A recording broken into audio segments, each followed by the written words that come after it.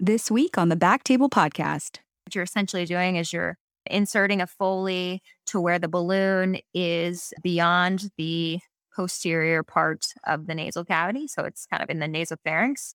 And you blow it up and then you pull it forward so that you're putting pressure on the back part of the nose. And then you're able to fix it by putting a clamp kind of at the front part of the nose, if you can imagine what that looks like. If not, then Google it, and I'm sure there'll be a picture of a very uncomfortable patient with a Foley in their nose. I thought NG tubes were bad. It is not well tolerated. I think it is okay if you are desperate to just get some control so that you can kind of get ahead of the situation and make a plan. It's going to keep blood from going down their throat, and it's going to kind of allow you to temporize things.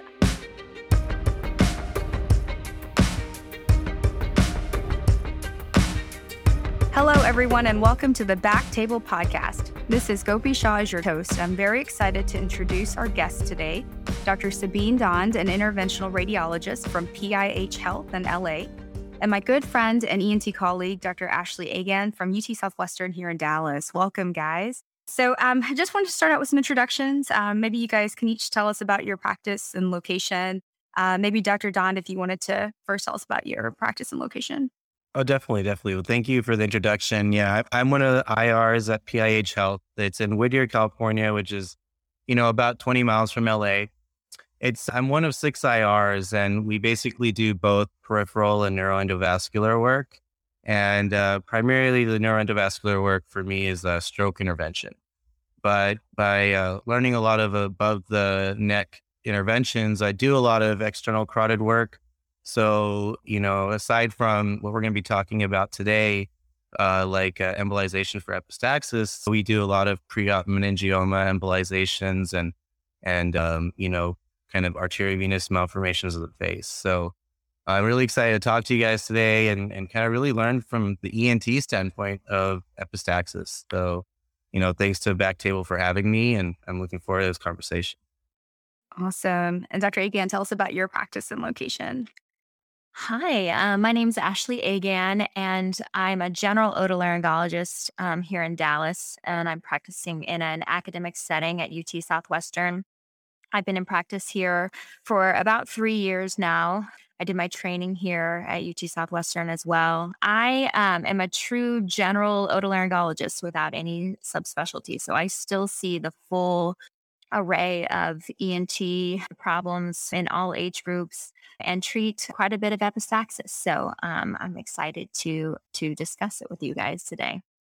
All right. Well, so I was thinking, we want to just kind of talk about how epistaxis presents in your practice through the ER, inpatient, consults. I think because ENT probably sees an initial complaint of epistaxis more. I figured, Dr. Agan, Ashley, you could tell us about how it presents to you. Sure. Yeah. So I see a lot of epistaxis in kids. It's a consultation in clinic where there's a report that they've had some episodes of epistaxis, and frequently the parents are very concerned because it lasted a few minutes, but stopped on its own with pressure. And in this population of kids, usually they have some prominent anterior septal vessels that they're getting dried and crusted, and they're picking at it, and so they're having recurrent bleeds. Another common one is older patients who are on blood thinners, so Coumadin, Plavix. Those patients will have nosebleeds, sometimes for the same reason. Sometimes they're also picking in their noses or aggressively blowing their noses during allergy season, and they'll have bleeding as well that just lasts longer since they're on anticoagulation. I would say less often I'll have the patient that is actively bleeding in my office. So, for example, someone who's already one of my patients will call the nurse and say that they're having a nosebleed that they're not able to stop at home, and we'll have them come into the office, which I think is a better place to treat a nosebleed than in the emergency room, because I have my scopes and suction and kind of all my tools that I can use to treat that active bleeding in the office. And then I would say now that I'm not a resident anymore, the most the patient in the ER with the nosebleed is the least common scenario for me at this time. As a resident, I would say that was probably the most common scenario. Patients who come into the emergency room and are having nosebleeds that they weren't able to stop at home. And Dr. Dawn, Sabine, how does epistaxis present to you in your practice? Yeah, like how you were saying, I mean, it's generally the epistaxis will be an inpatient request, and it'll be something that has been coming from the ENT. So, it's almost like an analogy that, in IR, a GI bleed, they usually consult GI first and then comes to us. So it's very similar in this scenario that ENT is consulted first and usually does, this is for management of small cases of bleeds that need, more aggressive management. And usually the ENTs are so good, they don't need us. So it does come sometimes where either they're unavailable or they want us to do the embolization and we're happy to. So that's kind of how we get all our consults for epistaxis. Have you ever been consulted directly from the ER before ENT? Has that ever happened or? Not really. I mean, there's been times when they consulted both of us, but to be honest, most physicians that aren't ENT don't really even know that, embolization is a treatment option for epistaxis. And, because it's pretty, it's not the most common thing to do. And so it's not really their fault. Yeah. Do you guys feel, or Ash, do you feel like there are certain types of nosebleeds, like anterior versus posterior nosebleeds? We tend to kind of, classify them as anterior and posterior depending on their anatomy. Do you feel like that there are some that are more relevant for ENT versus ENT and IR, or just IR? I would say from my standpoint, an anterior nosebleed can be easier to treat because it's just easier to access. It's right there in the front of the nose. A lot of times the patient themselves can stop it with holding pressure using Afrin. But even with posterior nosebleeds, if you have scopes and suction and the ability to look back in the nose and see where the bleeding is coming from, then I think usually we can still take care of it. Ashley, do you have the scopes available in the emergency room if they call you there? Sort of. So we can get scopes from the operating room with varying levels of ease. So, if it's the middle of the day and the normal people are there and we say that we need some, a rigid scope, then they know where to go get it and they can get it for us. That's where it's like a pill packed, like single scope and not a whole set for surgery.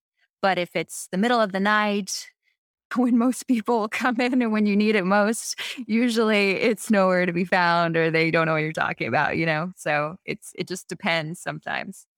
So, Ashley, when you have a patient with a nosebleed, do you have like a treatment algorithm that you go through, or how do you usually manage it?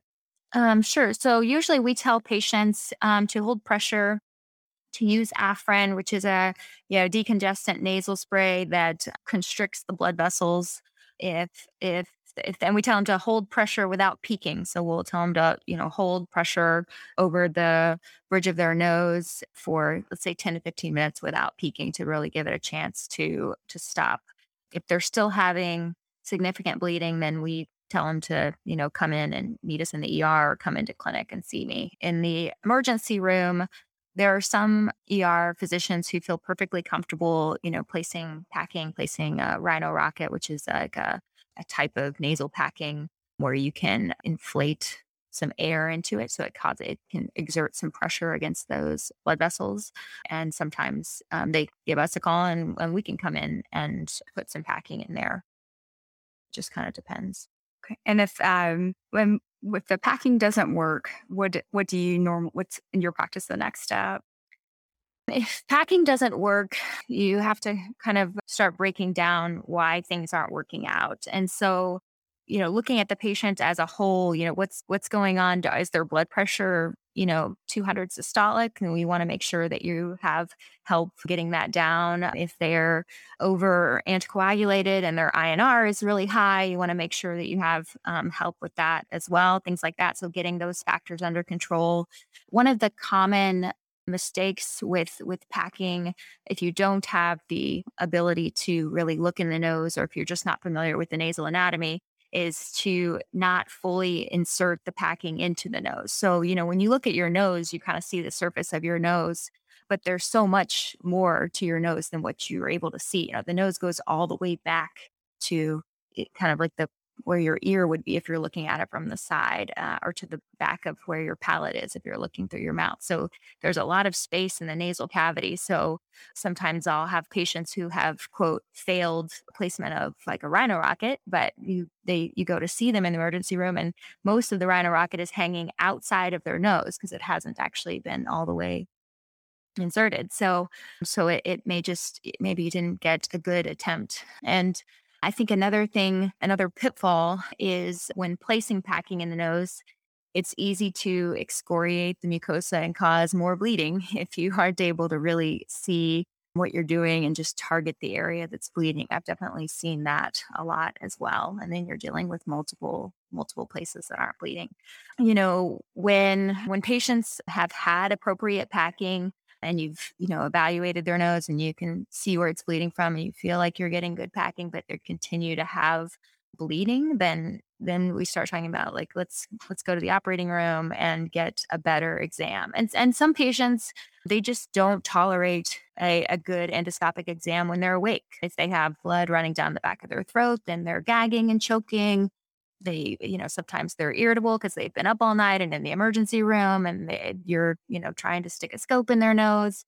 And so sometimes you just can't get the exam that you need with them awake. And so then, I think going to the operating room and looking with a scope and then addressing any bleeding that you're seeing is the next option. That's the next thing will be in my algorithm. Yeah, no, I think you're right. Like you said, the nose, it's surprising when, we scope a patient in clinic and they're like, oh my God, there's so much room. The nasal cavity goes so far back.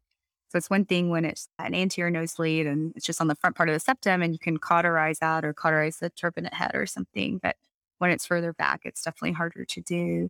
So let's say you're in the OR.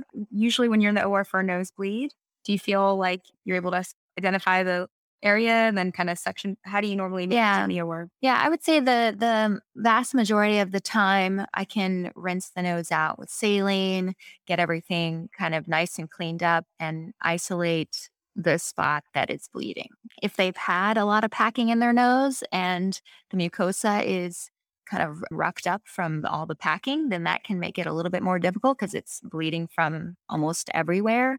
But usually I would say, 90+% of the time you can go in and find where it's bleeding from, cauterize it with a suction Bobby. I'll usually put a little bit of absorbable packing in the area as well, just to have some extra, like backup, just in case. And usually that's it. Yeah. So sometimes, we kind of, we're all taught about these posterior nosebleeds and, having to insert a Foley back there and blow it up to stop these nosebleeds. Can you tell us a little bit more about the posterior nosebleeds and then, the, sphenopalatine artery ligation? Sure. I think, using a Foley for posterior nosebleeds is something that is helpful in the acute setting. I think it kind of temporizes things. And what you're essentially doing is you're inserting a Foley to where the balloon is beyond the posterior part of the nasal cavity. So it's kind of in the nasopharynx, and you blow it up and then you pull it forward so that you're putting pressure on the back part of the nose. And then you're able to fix it by putting a clamp kind of at the front part of the nose, if you can imagine what that looks like. If not, then Google it, and I'm sure there'll be a picture of a very uncomfortable patient with a Foley in their nose. I thought NG tubes were bad. It is not well tolerated. I think it is okay If you are desperate to just get some control so that you can kind of get ahead of the situation and make a plan, it's going to keep blood from going down their throat, and it's going to kind of allow you to temporize things. It's a rare instance when you would need to have a patient keep a Foley in, I would say. And as far as SPA ligation goes, you're essentially going in, doing a maxillary antrostomy.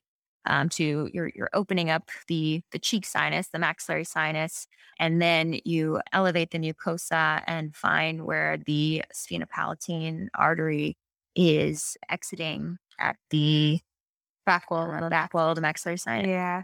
And sometimes there's multiple branches that come off, and I feel like, you kind of flick that bone off and Would you consider that?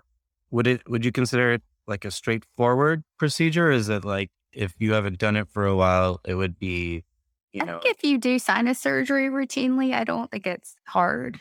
Yeah, I would say it's pretty straightforward. It might, always when you haven't done anything in a while, I would say you're a little bit nervous about it. But as far as the techniques, it's pretty similar to sinus surgery. So you're just, yeah. So Ash, when would you ever consult IR for like an embolization in addition to what you've done or instead of what you're doing? So if you just can't, if you've done all those things and can't get control, or if you are in the operating room and you can't, there's so much bleeding and it's so brisk that you just can't see, and you can't safely control the bleeding because you can't see. Yeah. And another presentation that sometimes looks like epistaxis is patients who have carotid blowouts, who have a history of head and neck cancer, who have had radiation. I've had those patients come in, and the ER calls us for what is sounds like a nosebleed, and then you see them and you're like, oh, this patient, it's a different kind of patient history, and I think those, it may be indicated to talk to IR first, even about those types of patients. So Sabine, when you get a, call about a nosebleed, hey, I need IR, to come in and take care of this, what kind of questions do you usually ask the referring doc when what's going through your mind initially? Yeah, just like Ashley described, these all those procedures that are done are really effective. So, by the time they call us, it's something a little bit more frantic, or, they're just like, look, we just can't control it. And again, like I said, 99, I can only remember of one consult one time that was from the ER that wasn't directly from ENT, but, it's the ENT doc saying, okay, is there anything you can do? You think embolization will work? And, it's like, sure, we can definitely give it a try. And there's, they've already gone through the whole workup and everything. So as far as questions, I really ask is, has it been done before?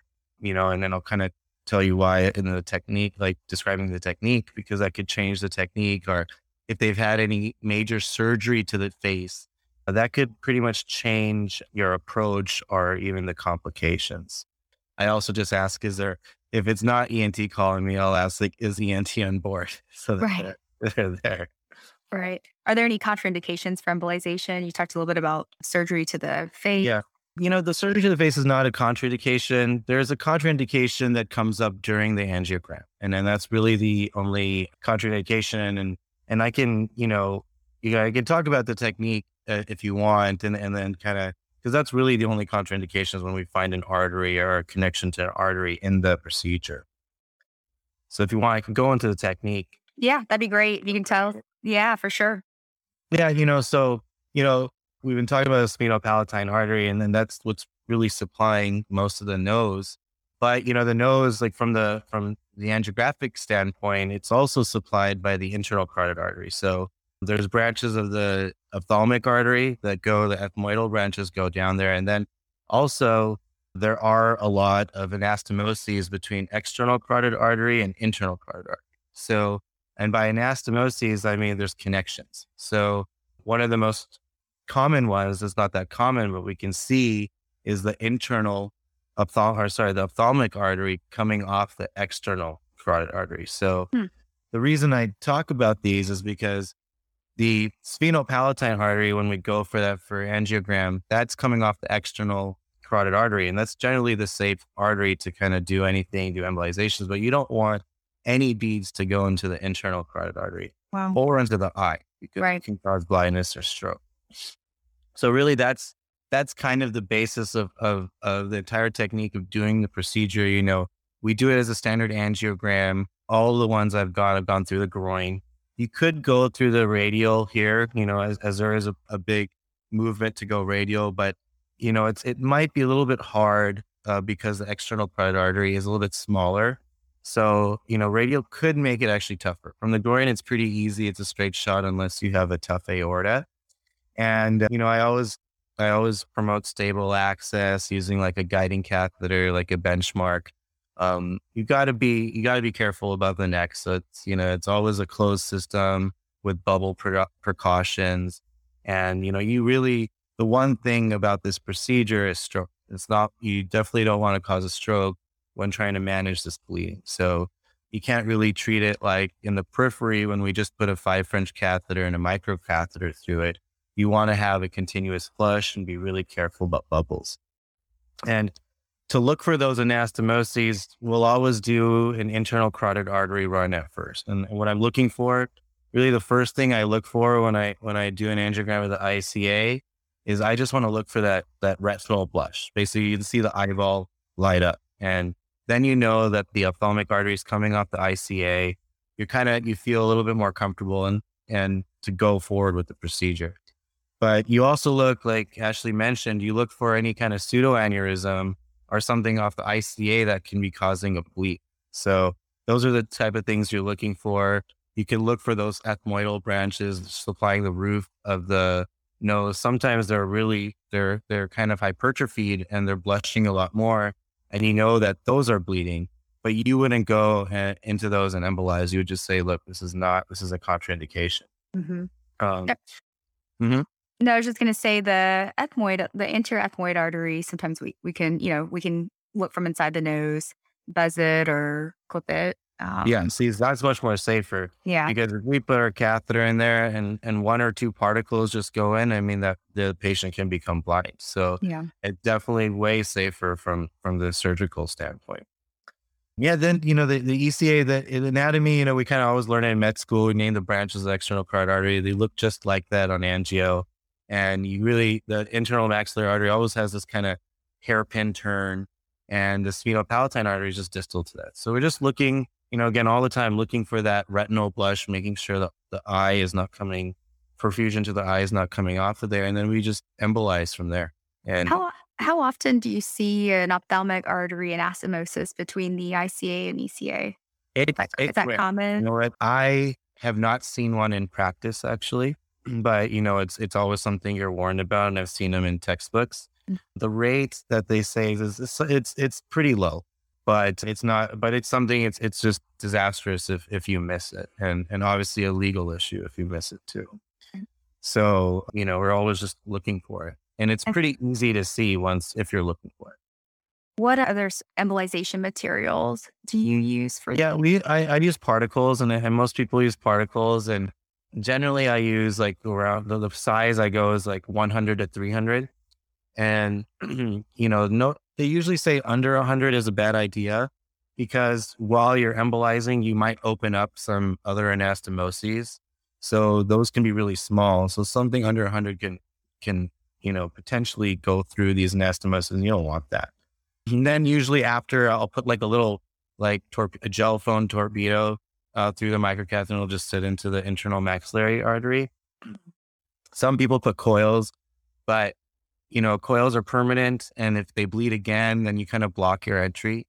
You totally can do it, but in someone who has something like, I don't know, like HHT or something like that, they might bleed again. You really don't want to use coils. Okay. Yeah, then, you know, we'll look at sometimes the facial artery supplies the majority of where it's bleeding. So we'll look at that too, and you can embolize that too, just again, being careful. But I would say the only contraindication to embolization after all of this has been performed is just that very scary risk of stroke. So you look for those arteries. So Ashley, can you just tell us some pearls or pitfalls of ENT treatments for epistaxis? Sure. I would say, obviously, like I said before, the go-to is pressure, holding pressure. Hold pressure, hold pressure. Yeah, Afrin can be helpful. Warm saline can be helpful.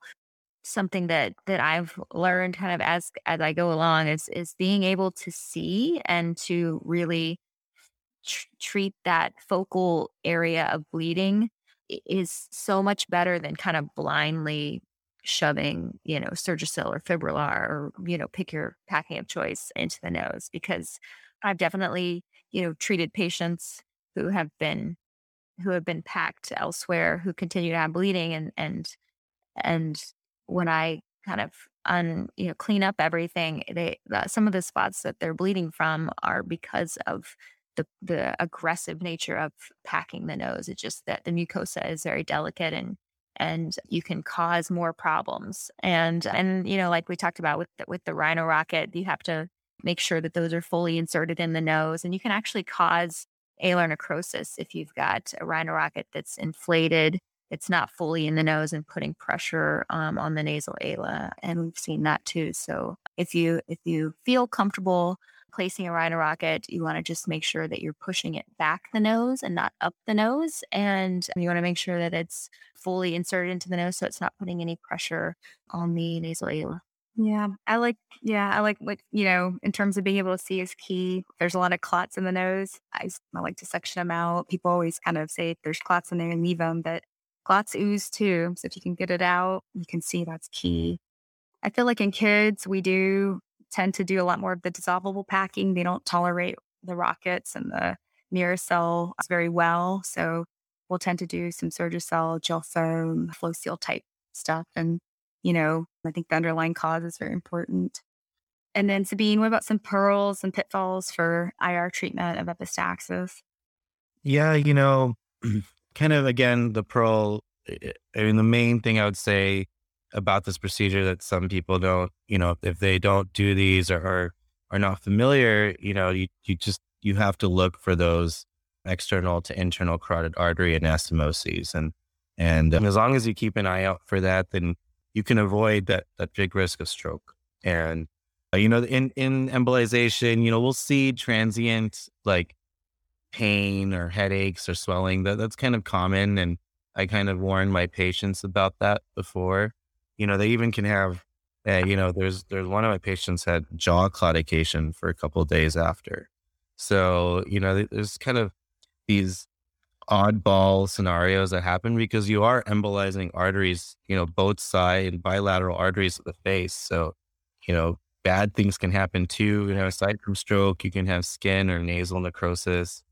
You can have facial nerve paralysis. So it's not a benign procedure by far. And that's why, I do think, with this algorithm that we kind of touched on, I do think approaching it from, pressure, packing, and then ENT endoscopically better first. And I do think embolization is almost like not really a last line, but just an additional way that we can help. It's really great that we can talk to different specialties. I mean, it's very infrequent that ENTs and IRs talk together in any conference or anything like that. So I really like this ability to approach conditions and care in a multidisciplinary approach. So great job, guys.